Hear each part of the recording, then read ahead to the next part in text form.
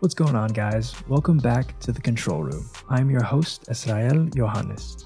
Now let's break down the roles that are in a control room at Bally Sports. The head honcho is a producer. They tend to create a rundown that will structure the show a certain way, so everyone is going to follow the components of that show. In order for it to flow, at least for the crew, next to the producer is a director. So that director is in charge of giving commands for moving to the next piece of the puzzle for the show. They will coordinate how we as a crew are going to move to the next thing and on to the next, and so on and so forth. Next to them is a technical director who operates a switcher, and that technical director is in charge of making sure that you as the audience sees the right thing. So they are the ones who cut from camera to camera to camera to video package to graphic at the direction of the director.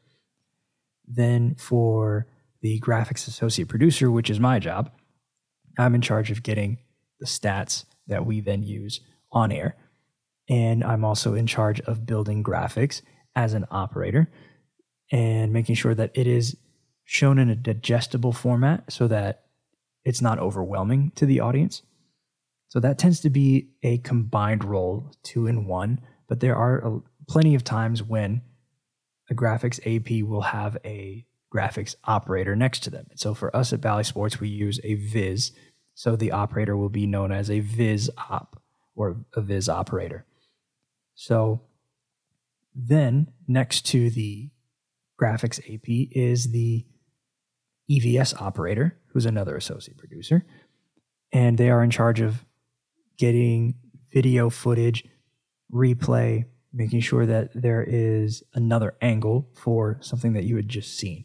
The producer will call on the EVS operator to get a certain play, and then that EVS operator will get multiple camera angles and sequence it in a way where you as the audience can see multiple angles of the same thing. And so that way you get a better view of what happened so that you're not confused as to what a referee might call or what exactly happened on a certain play, just to see the significance of what it is.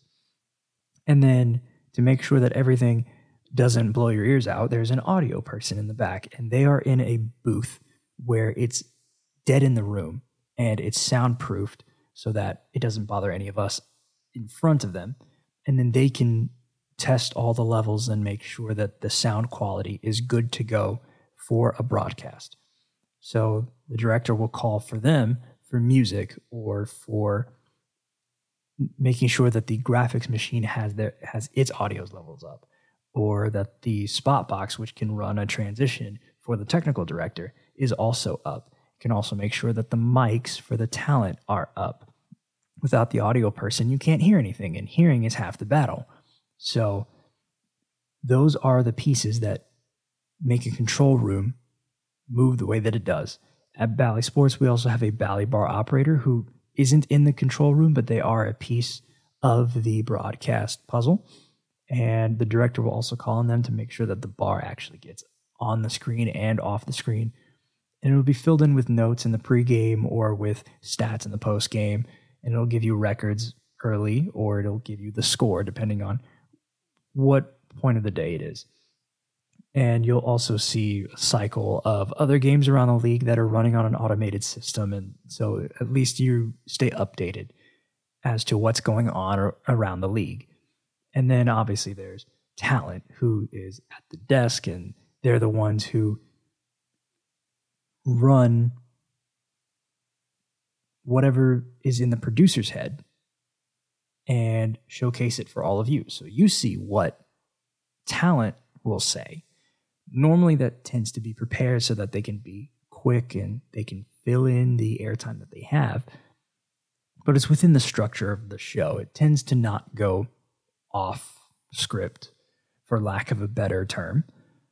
But without good talent, the show can't run. So everyone is a piece of this. And when everything is running smoothly, that's when you know you have a good show.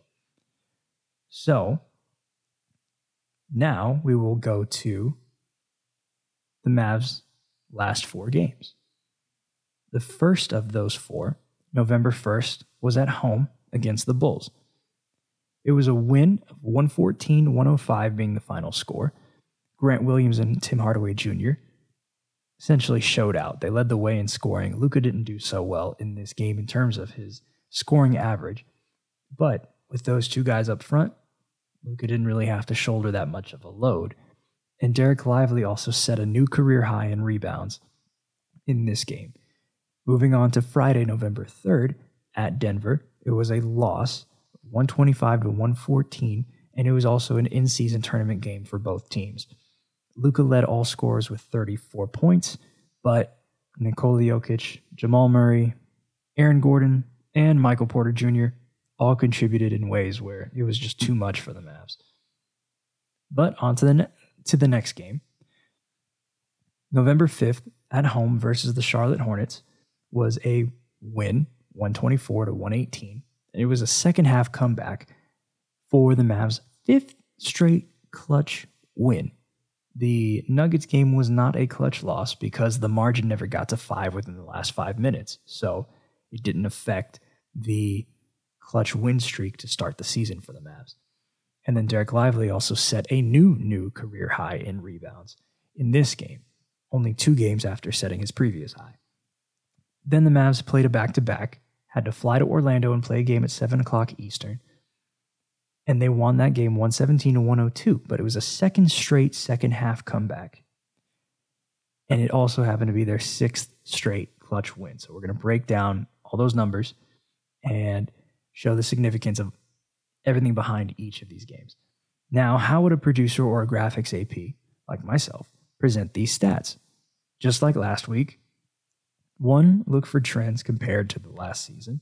2, focus on the points of contention from the last 2 weeks, which for me have been rebounding, 3-pointers, free throw percentage, second chance points, points in the paint, fast break points, and clutch games. And then establish where the team is now. That's the third point. Because we're 2 weeks into the season, we can kind of demonstrate with stats an identity for these teams. Although it may not hold because teams can evolve over time, this is just where we see these teams to be. And for the Mavs, I'm figuring out where they are as of right now. So let's start with the first game, Chicago at Dallas.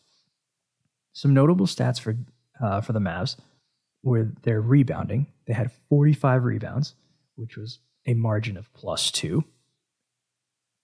Significant considering Nikola Vucevic was on the other side with a 21-point, 20-rebound double-double, so hats off to the Mavs for actually out-rebounding the Bulls as a whole. The Mavs shot 20 for 48 from 3, which was 41.7%. We'll get to why that number actually, at least why the field goal made numbers matter there. From the free throw line, the Mavs shot 20 of 28 compared to Chicago's 10 of 11. So the Mavs got to the line more often. They utilized it, they capitalized on it, and it helped out for them. The Mavs also had production from their bench with 44 points, which was 8 more than Chicago's. And then they had 24 second chance points, which is outrageous because you have to rebound just to get second chance points, and that's on the offensive side of the ball. It was 13 more than Chicago's 11. It was the first time, at least for this game, it was the first time in franchise history that the Mavs had 4 clutch wins in their first 4 games overall to start a season.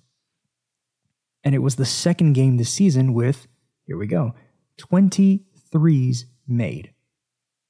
They had 10 such games last year. It's game 4, and they already have 2. The Mavs are on fire from 3, and they know it. But let's look at some problems that the Mavs faced in this game. They were outscored in the paint 54-24. That can be due to scheme and due to Vucevic being such a big presence inside. The Bulls are not a 3-point shooting team like the Mavericks are. They tend to utilize the mid-range more than most other teams, but they also do capitalize in the paint. So the Mavs, because they allowed the third most paint points this season, at least for them, scoring 24 in the paint sounds very, very small. It is a bit too little in terms of what their average is, but they shot so well from outside that it kind of balanced out for them. They also shot really well from the free throw line, so that also helped out with that. So for the Mavs, they found other ways to score when the paint didn't work out for them, which is the whole point. But it's good to note what this margin is. The Mavs were, through this game, outscored in the paint on an average of 13.4 points per game. So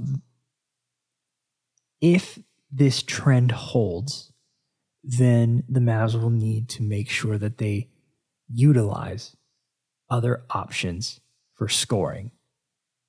So if they know that they're going to go into a game and they're not going to be able to outplay their opponent in the paint, then they know that, okay, they got to get more free throws. They got to make more threes. They have to operate in the fast break. They have to get more second chance points.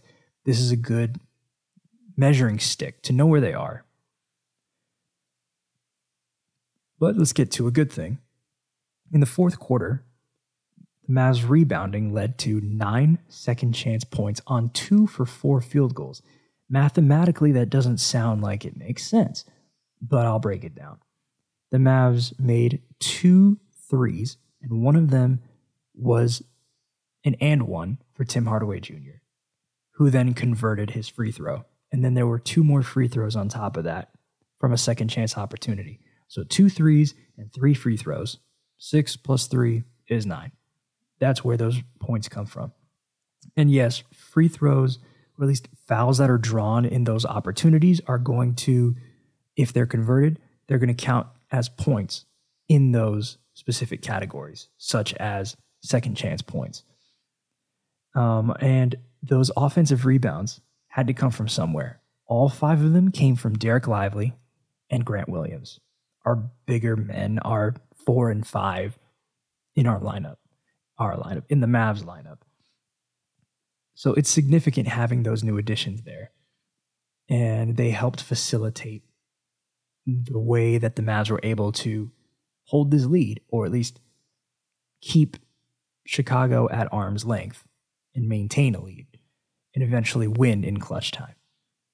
Now, let's say the firepower kind of kicks up a bit on the opposing side. What do you do then? Well, the Mavs couldn't really figure it out. So let's talk about that Nuggets game. It was an in-season tournament game, and the Mavs had to travel to Denver without their head coach, Jason Kidd, who was out with a non-COVID illness. So Sean Sweeney stepped in as acting head coach, as he does whenever Jason Kidd is not available. Some notable stats for Dallas in this game. They shot 17 of 42 from 3, which was 40.5%, which is really good.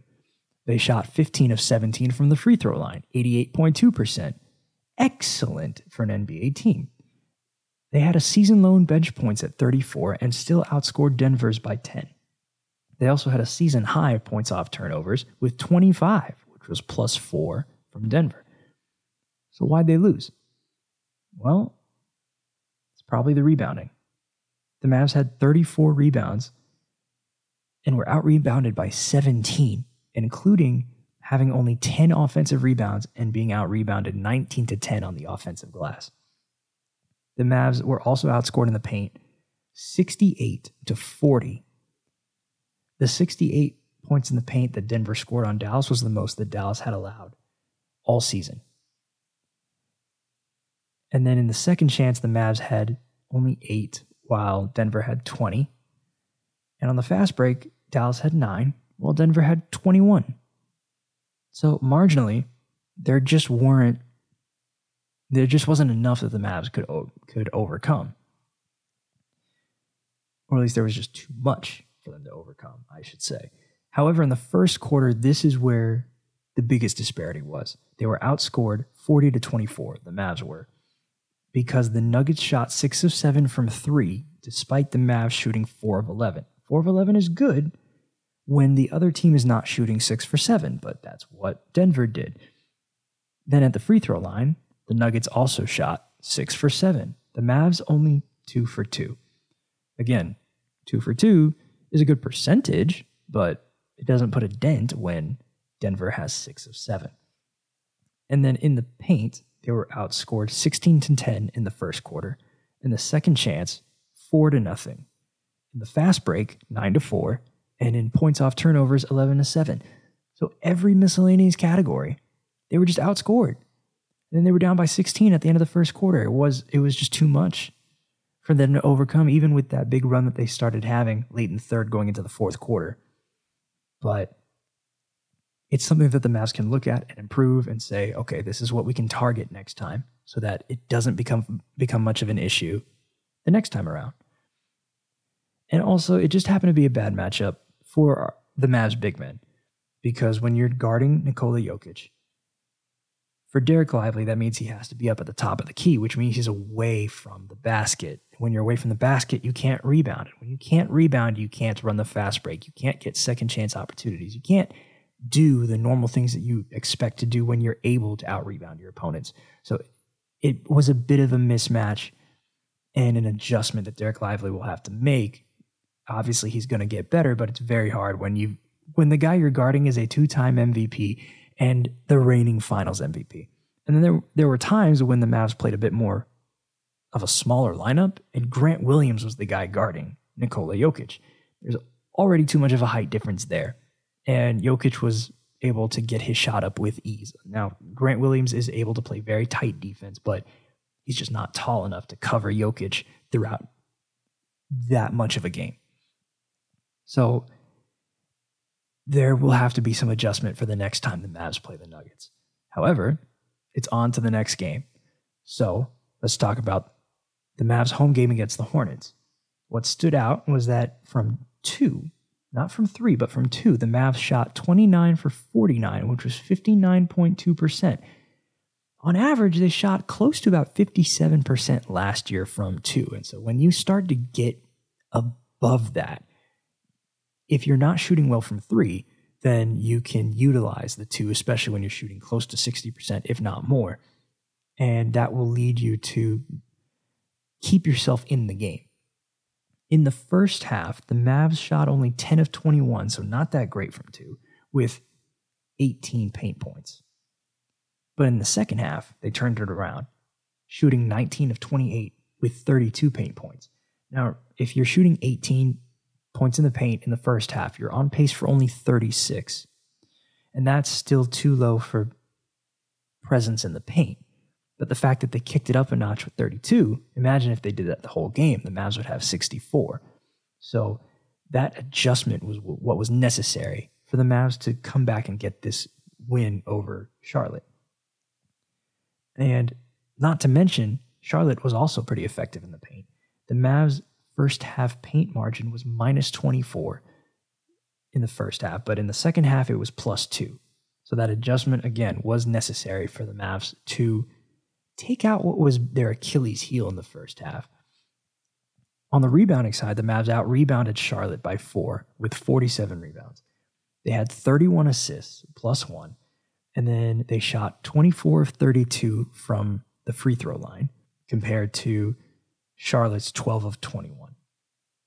So they also got to the line more often. That tends to happen when you have Luka Doncic on your team.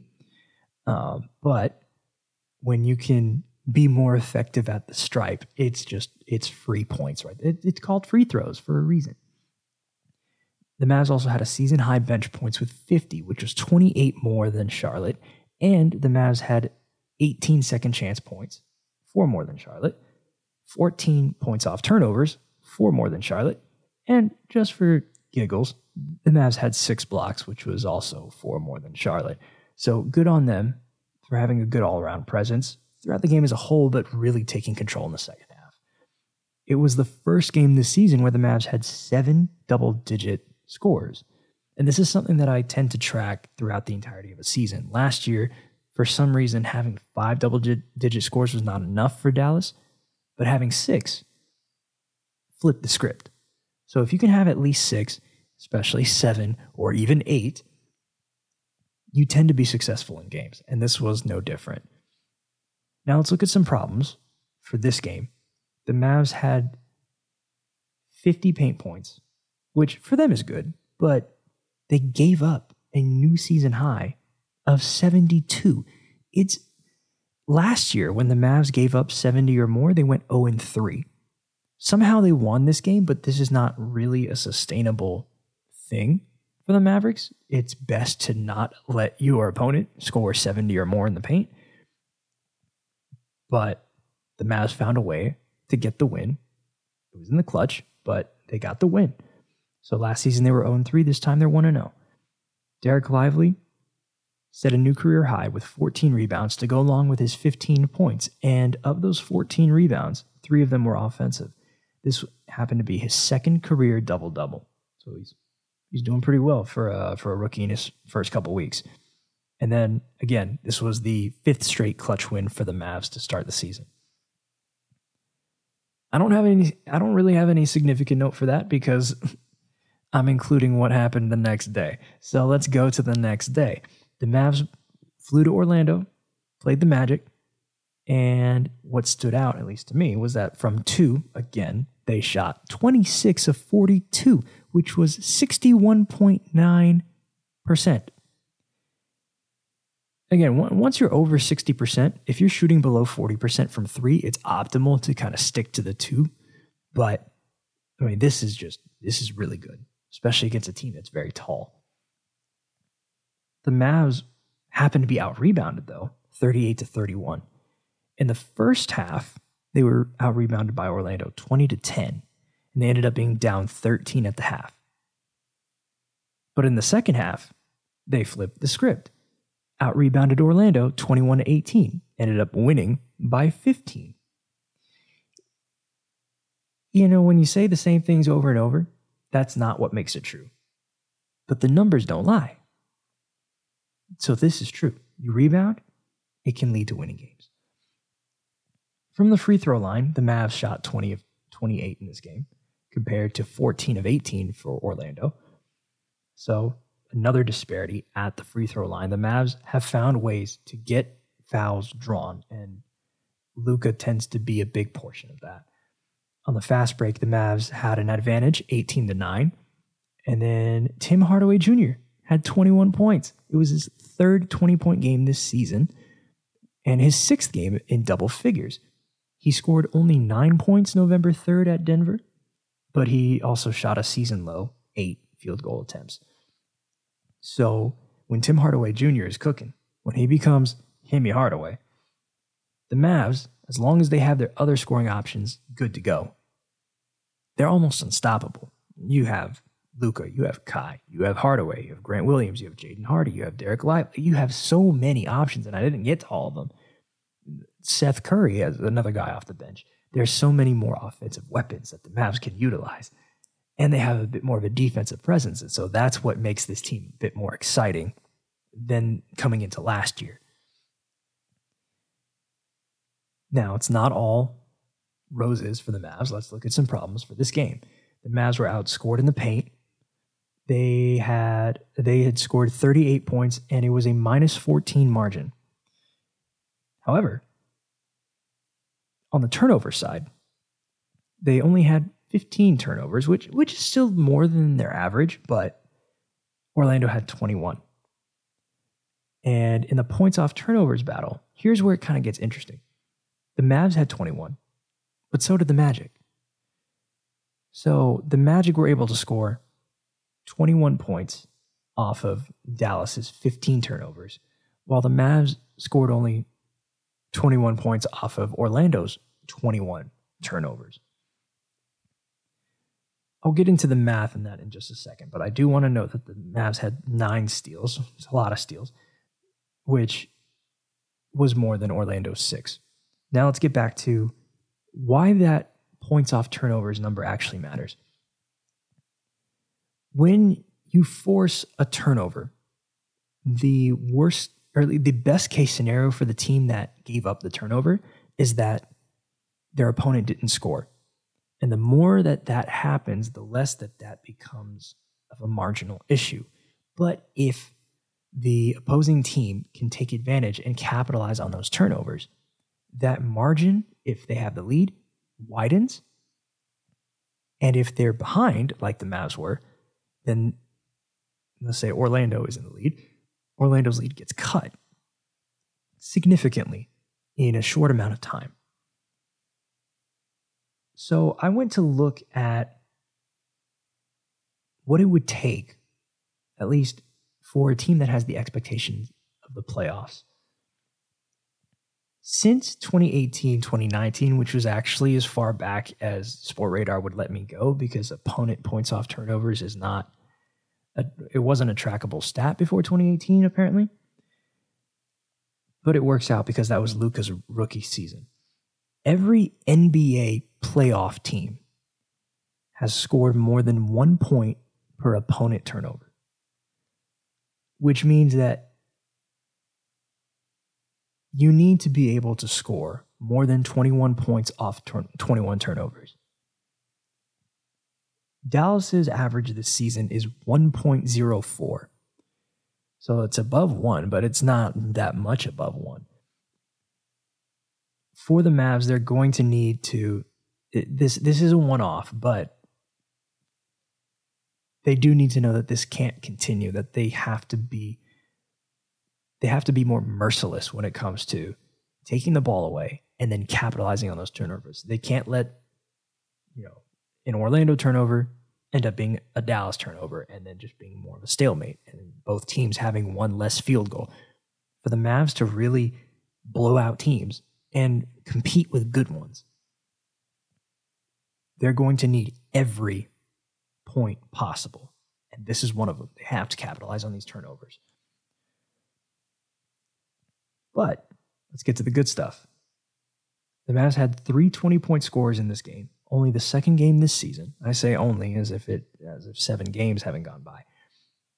Last season, the Mavs were 9-14 in games where they had 3 or more 20-point scores, which that had to do more with the second half of the season. They had 20-point scores. They just kept losing games.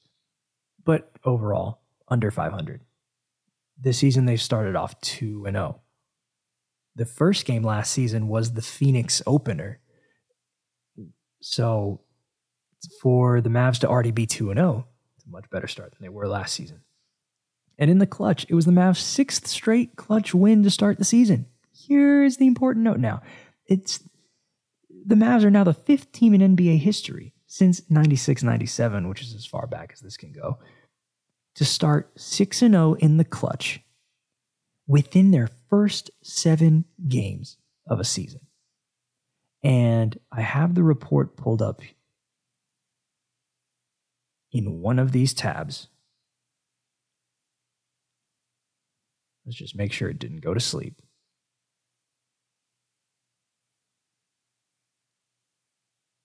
But based off of what I remember from that report, the most recent team to do it was the New Orleans Hornets from 2010, 2011.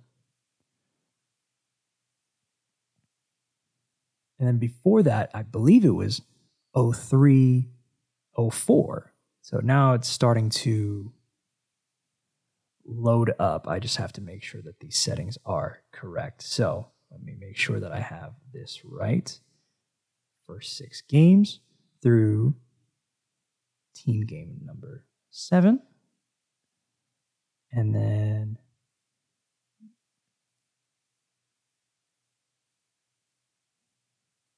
sometimes Sport Radar likes to do this where I just have to play with these numbers, even though I had it set up already.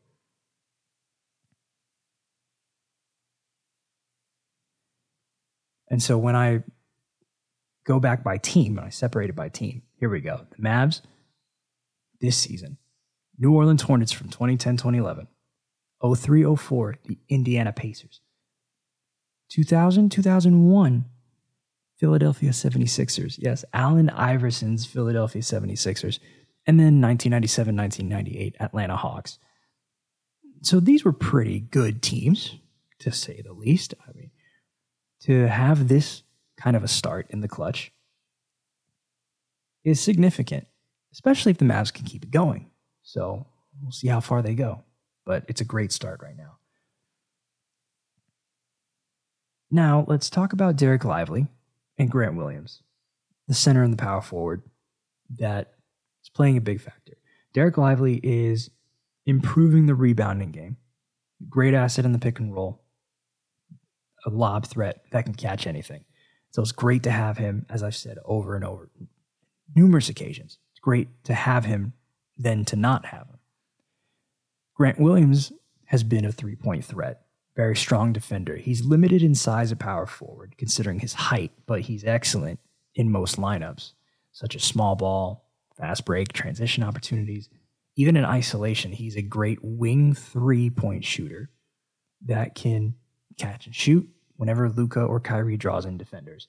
And so he'll make you pay from the corner. Really make you pay from any of those zones because he's a great three-point shooter. So it's just great to have those guys. And then I'd be remiss if I didn't talk about Luka and Kyrie. So Luka is one triple-double shy of tying Larry Bird for 9th all-time and leads the league in points created at 53.9, which means points scored plus assisted. So not only is he scoring a lot of points, but he's also responsible via assists for a lot of offense. So he leads the league in that category. Kyrie Irving is 13th in the NBA in points created with 39.2. Last season, Luka and Kyrie ended the season as the highest scoring duo in the NBA with 59.4 points per game. And this season, they have the most points created by a duo in the NBA with 93.1. The second most duo with points created is Philadelphia's Joel Embiid and Tyrese Maxey at 90. So again, a lot of offense rolling through these two. And now the Mavs are finding other ways to score. As I said, not only in the preview, but even last week, they are continuing to utilize these miscellaneous categories. The second chance, points in the paint, fast break points, and the points off turnovers. So in the second chance, the Mavs now average 15.1 second chance points per game this season, which is 10th in the NBA. The league average is 14, so the Mavs are already doing much better, and the rebounding is showing it. Last season, again, they only had 10.9, which was 29th in the NBA. In the paint, however, the Mavs have fallen back. They are only scoring 41.7 points in the paint compared to their 42.8 points in the paint last season. Both were 30th in the NBA. The league average this season is 50. So the Mavs do have to be better in the paint, especially in those games where they're not going to shoot well from three because they can't just shoot the lights out from three every game, but they can be more consistent in the paint. On the fast break, the Mavs average 13 fast break points per game, which is only 22nd in the NBA. And the league average this season is 14.8. So they haven't really hit that average yet, but they have hit more than they were last season, which was 11. And that was 29th in the NBA last year. And then for the points off turnovers, the Mavs average 16.3 points off turnovers per game this season, which is 23rd in the NBA. And last season, they had 16, which tied for 21st in the NBA. The league average this season is 17.8. And so, again, when you force turnovers and when you take care of the ball really, really well, you need to make your opponent pay. And so any opportunity you can get at scoring points off of their turnovers, you got to take it. When we come back, we're going to talk about the New Orleans Pelicans.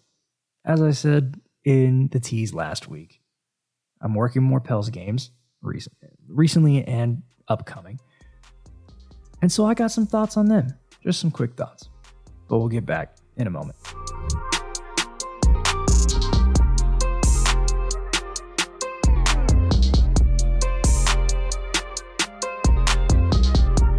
All right, let's get into the Pels right now.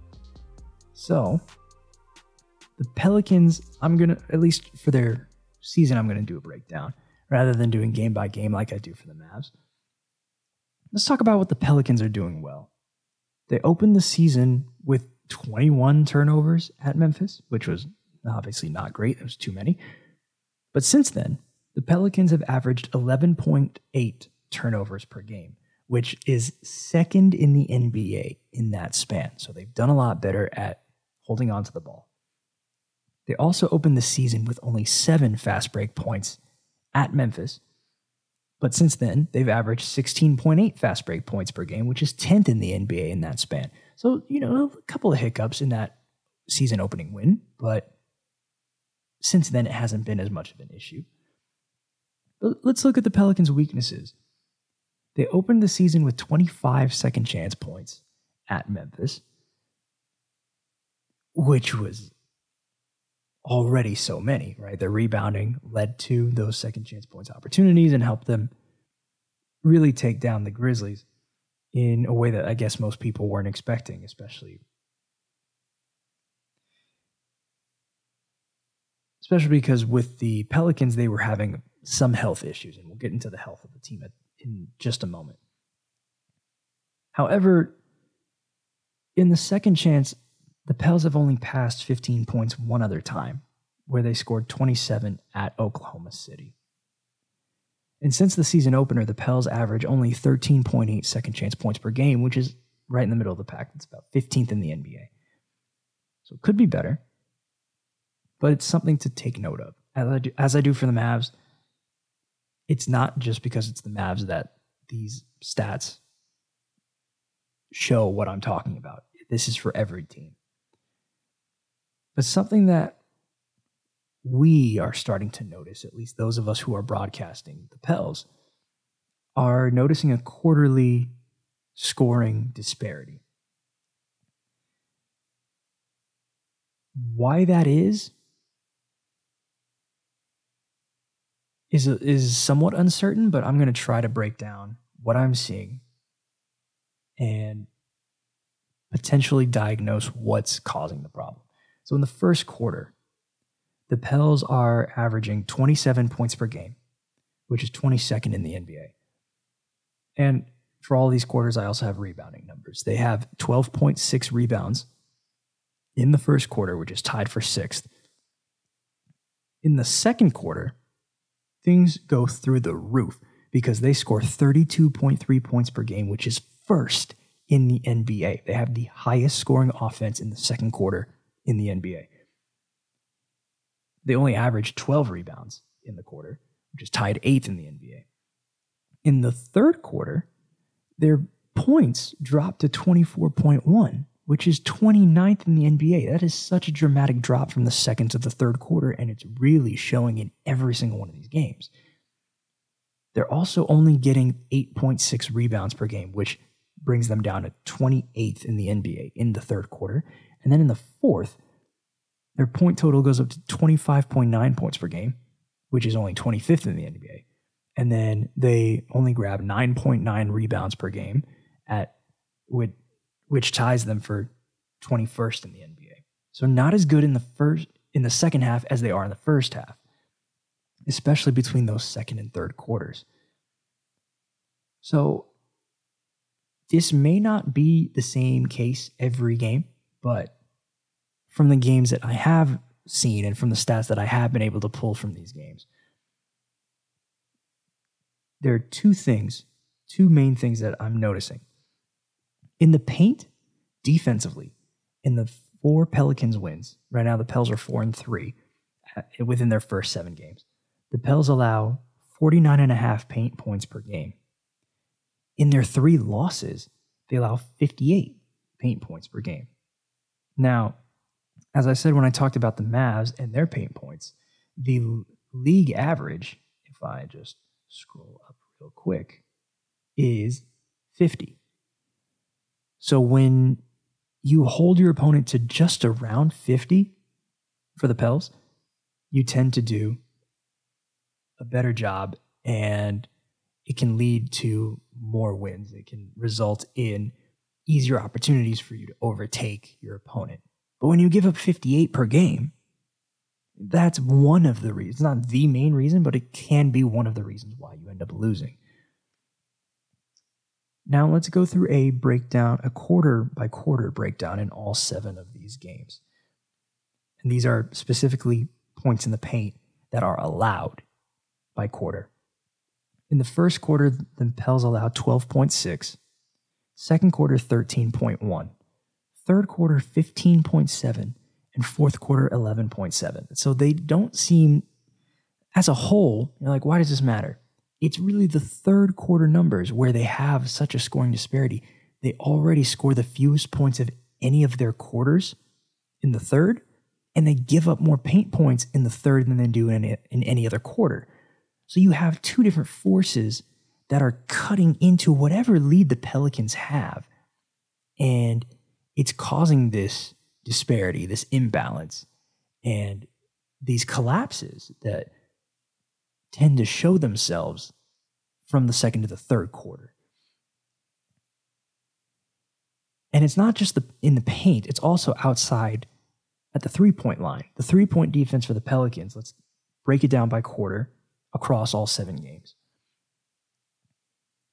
The Pels' opponent three-point field goal percentage on three-point field goal attempts in the first quarter is 28.8% on 9.4 attempts. That's a good percentage defensively. You want to hold your opponent to under 30% three-point shooting. It's significant. It gets even better in the second quarter. It's 20.2%. 20.2% on 12 attempts. So not only are the Pels opponents shooting more threes, but they're missing so many. And that is contributing to the margins that the Pelicans are able to have in the second quarter, as well as the big leads that they can end up having. Now, where it starts to dissipate is in the third quarter, where the Pels give up 35% on 8.6 attempts. So any team that gets hot in the third quarter, like the Golden State Warriors, can overtake the Pelicans in the blink of an eye, simply because the Pels are giving up more from three in the third quarter. They're giving up more in the paint in the third quarter, and they're not scoring enough in the third quarter. All of those factors can lead to such a swing in the game. And in the span of 12 minutes, suddenly you're like, what happened to the lead? And then in the fourth quarter, Pels opponents shoot 41.3% from three on 9 attempts. So it gets even worse from outside, which means that the Pels really need to clean up their second half defense from outside and their third quarter defense in the paint. Fix those issues. Stay consistent with your second quarter scoring throughout the entirety of the game, and you become a different team. At this point in everyone's careers, at least on that roster, they're no longer young guns, young rookies. I mean, they have Jordan Hawkins now, which has proven to be, he's already had a 30-point game this season, one of 6 New Orleans players ever with a 30-point game. Or at least New Orleans rookies with a 30-point game, I should say. But most of the players on that team, Zion Williamson, Brandon Ingram, Jonas Valanciunas, guys like them, they've been around this league. They've been in this league long enough to know that this is not sustainable and it doesn't meet their expectations. They know where they want to go. They know how they need to get there. It's just a matter of execution. Whether or not they execute is on them. So these are the moments where if I pinpoint it, it might be easier to discover and easier to clean up. It's not like I'm directly telling them this is how you fix it. They have coaches for that. They have a coaching staff for that. But it's something that I'm noticing, something that us and the broadcast are noticing, and it's something that we can talk about. So let's hope that, at least for the Pels, that they improve on that front. But health is also playing a big picture here. Recently, CJ McCollum was diagnosed with a right collapsed lung. This is his second collapsed lung. He had a more severely collapsed lung while he was with Portland, and so that recovery process was a lot longer. But as Jen Hale reported on Pelicans Live in the pregame, when we first talked about it, the collapse is a lot smaller. I'm paraphrasing what she said, but What she did mention is that it's not going to take as long for CJ. It'll probably not take CJ as long to come back from this injury as it did for him the last time. However, a collapsed lung I don't ever want to go through that. So CJ, I hope you're doing well and I hope you get better soon. There are 3 other notable players for the Pels who have made an impact on this team in the last couple of years. Jose Alvarado, Grand Theft Alvarado, out with an ankle injury still.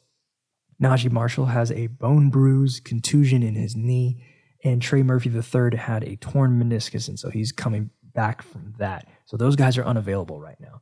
So when you add CJ McCollum to that injury list, the Pelicans, they still have superstars on their team. They have a superstar on their team. They have great players on their team.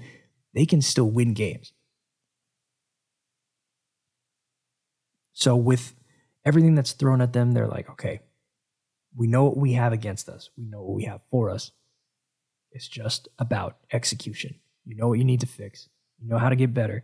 And then when everyone comes back and everyone's healthy, this team can make a run. I think if this team is healthy, they can be either the first or second spot in the West. However, they just have to execute.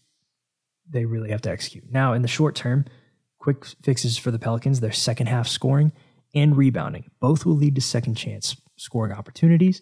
It will help them it'll help them extend their lead or cut into leads that they are trailing. And then obviously, as I said recently, the paint defense and the 3-point defense. Shore up all of that, and you'll see much more success than the 4-3 record will say. So we'll talk about the Pels more often as the season goes along, as I work more Pelicans games. But let's transition to the next thing. When we come back, we'll talk about the in-season tournament and some upcoming topics, like James Harden. Why? The Mavs play him on Friday.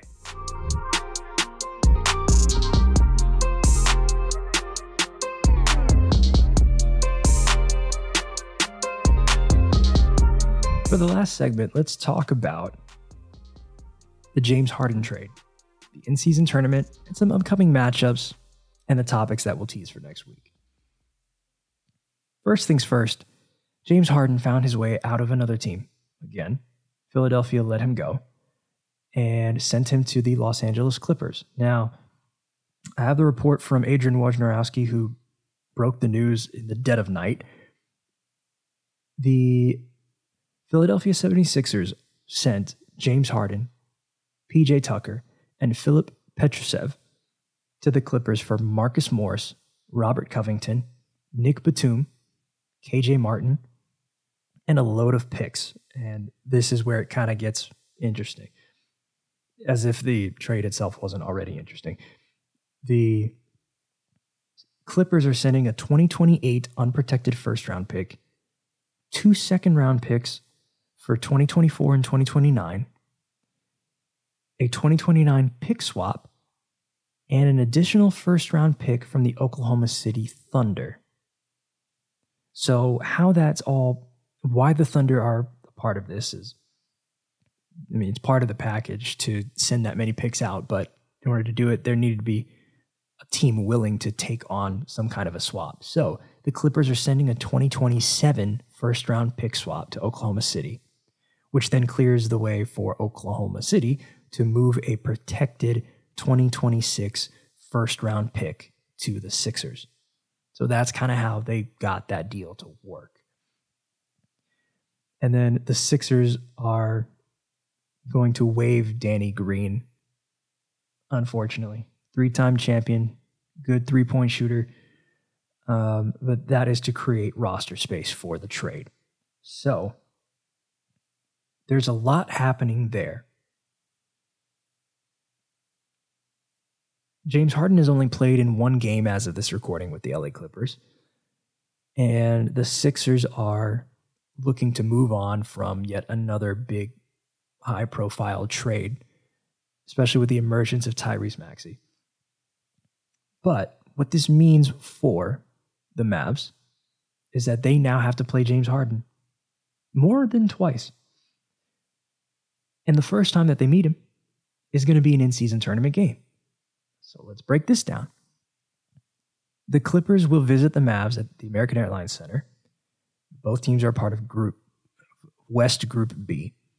And this game is set to tip Friday, November 10th at 7:30 p.m. Central. Now, let's look at the Mavs' remaining in-season tournament games.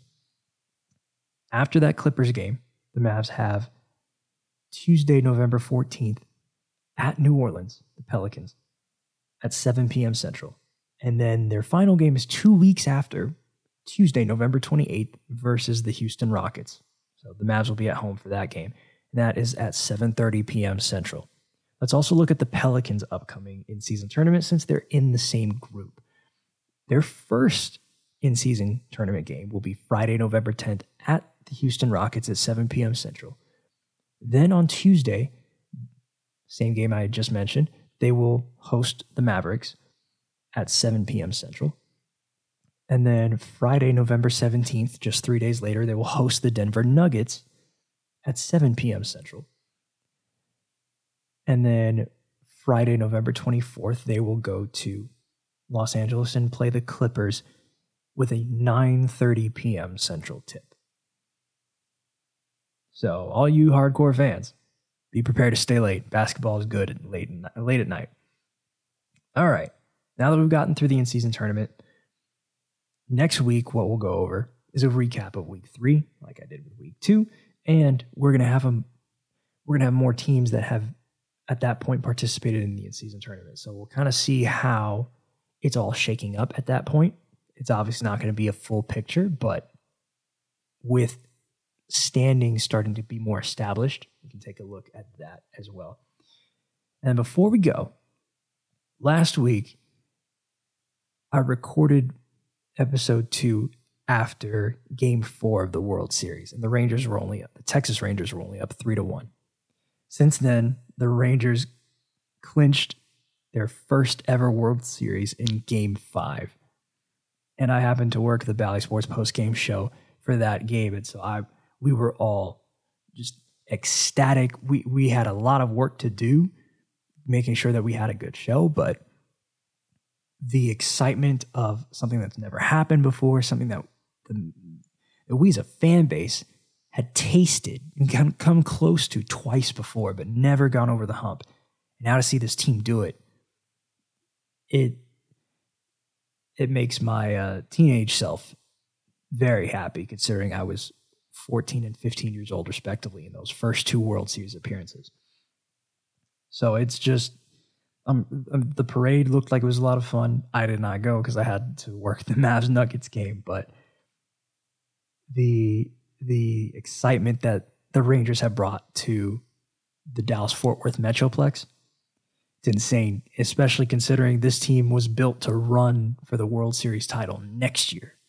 So to have this one already under their belt, oh boy. Chris Young, Bruce Bochy, wonderful job. And then, not everyone can win. The Cowboys unfortunately lost to the Philadelphia Eagles at Lincoln Financial Field. The way it ended, it's a bad reminder of how other important games have ended. But, there's a light at the end of the tunnel. The Cowboys play the New York Giants next at home. So it's another opportunity at a bounce back game. However, I would like to see the Cowboys shore up on the offensive line, give Dak more time, have more of a running presence, because the Dallas Cowboys, if they want to get to a Super Bowl, they can't lose to teams that are over 500. Obviously, that's too simplistic of a take of, you're playing well against bad teams and playing poorly against good teams. The Cowboys had a good chance at winning this game. And as the season continues, there will be more stats that dictate this is what the Cowboys are doing well. This is what the Cowboys need to fix. But every divisional loss kind of sucks. So let's move on from that, shall we? Let's go over the national NBA tip-off schedule.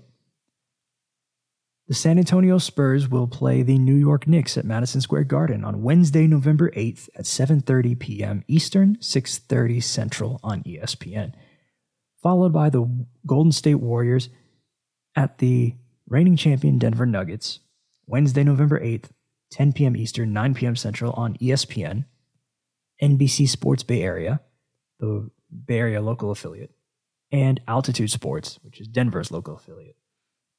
And then for local NBA tip-off, for those of you in the Dallas markets and the New Orleans markets and so on and so forth, the Raptors will play the Mavs on Wednesday, November 8th at 8:30, 7:30 Central on TSN and Bally Sports Southwest.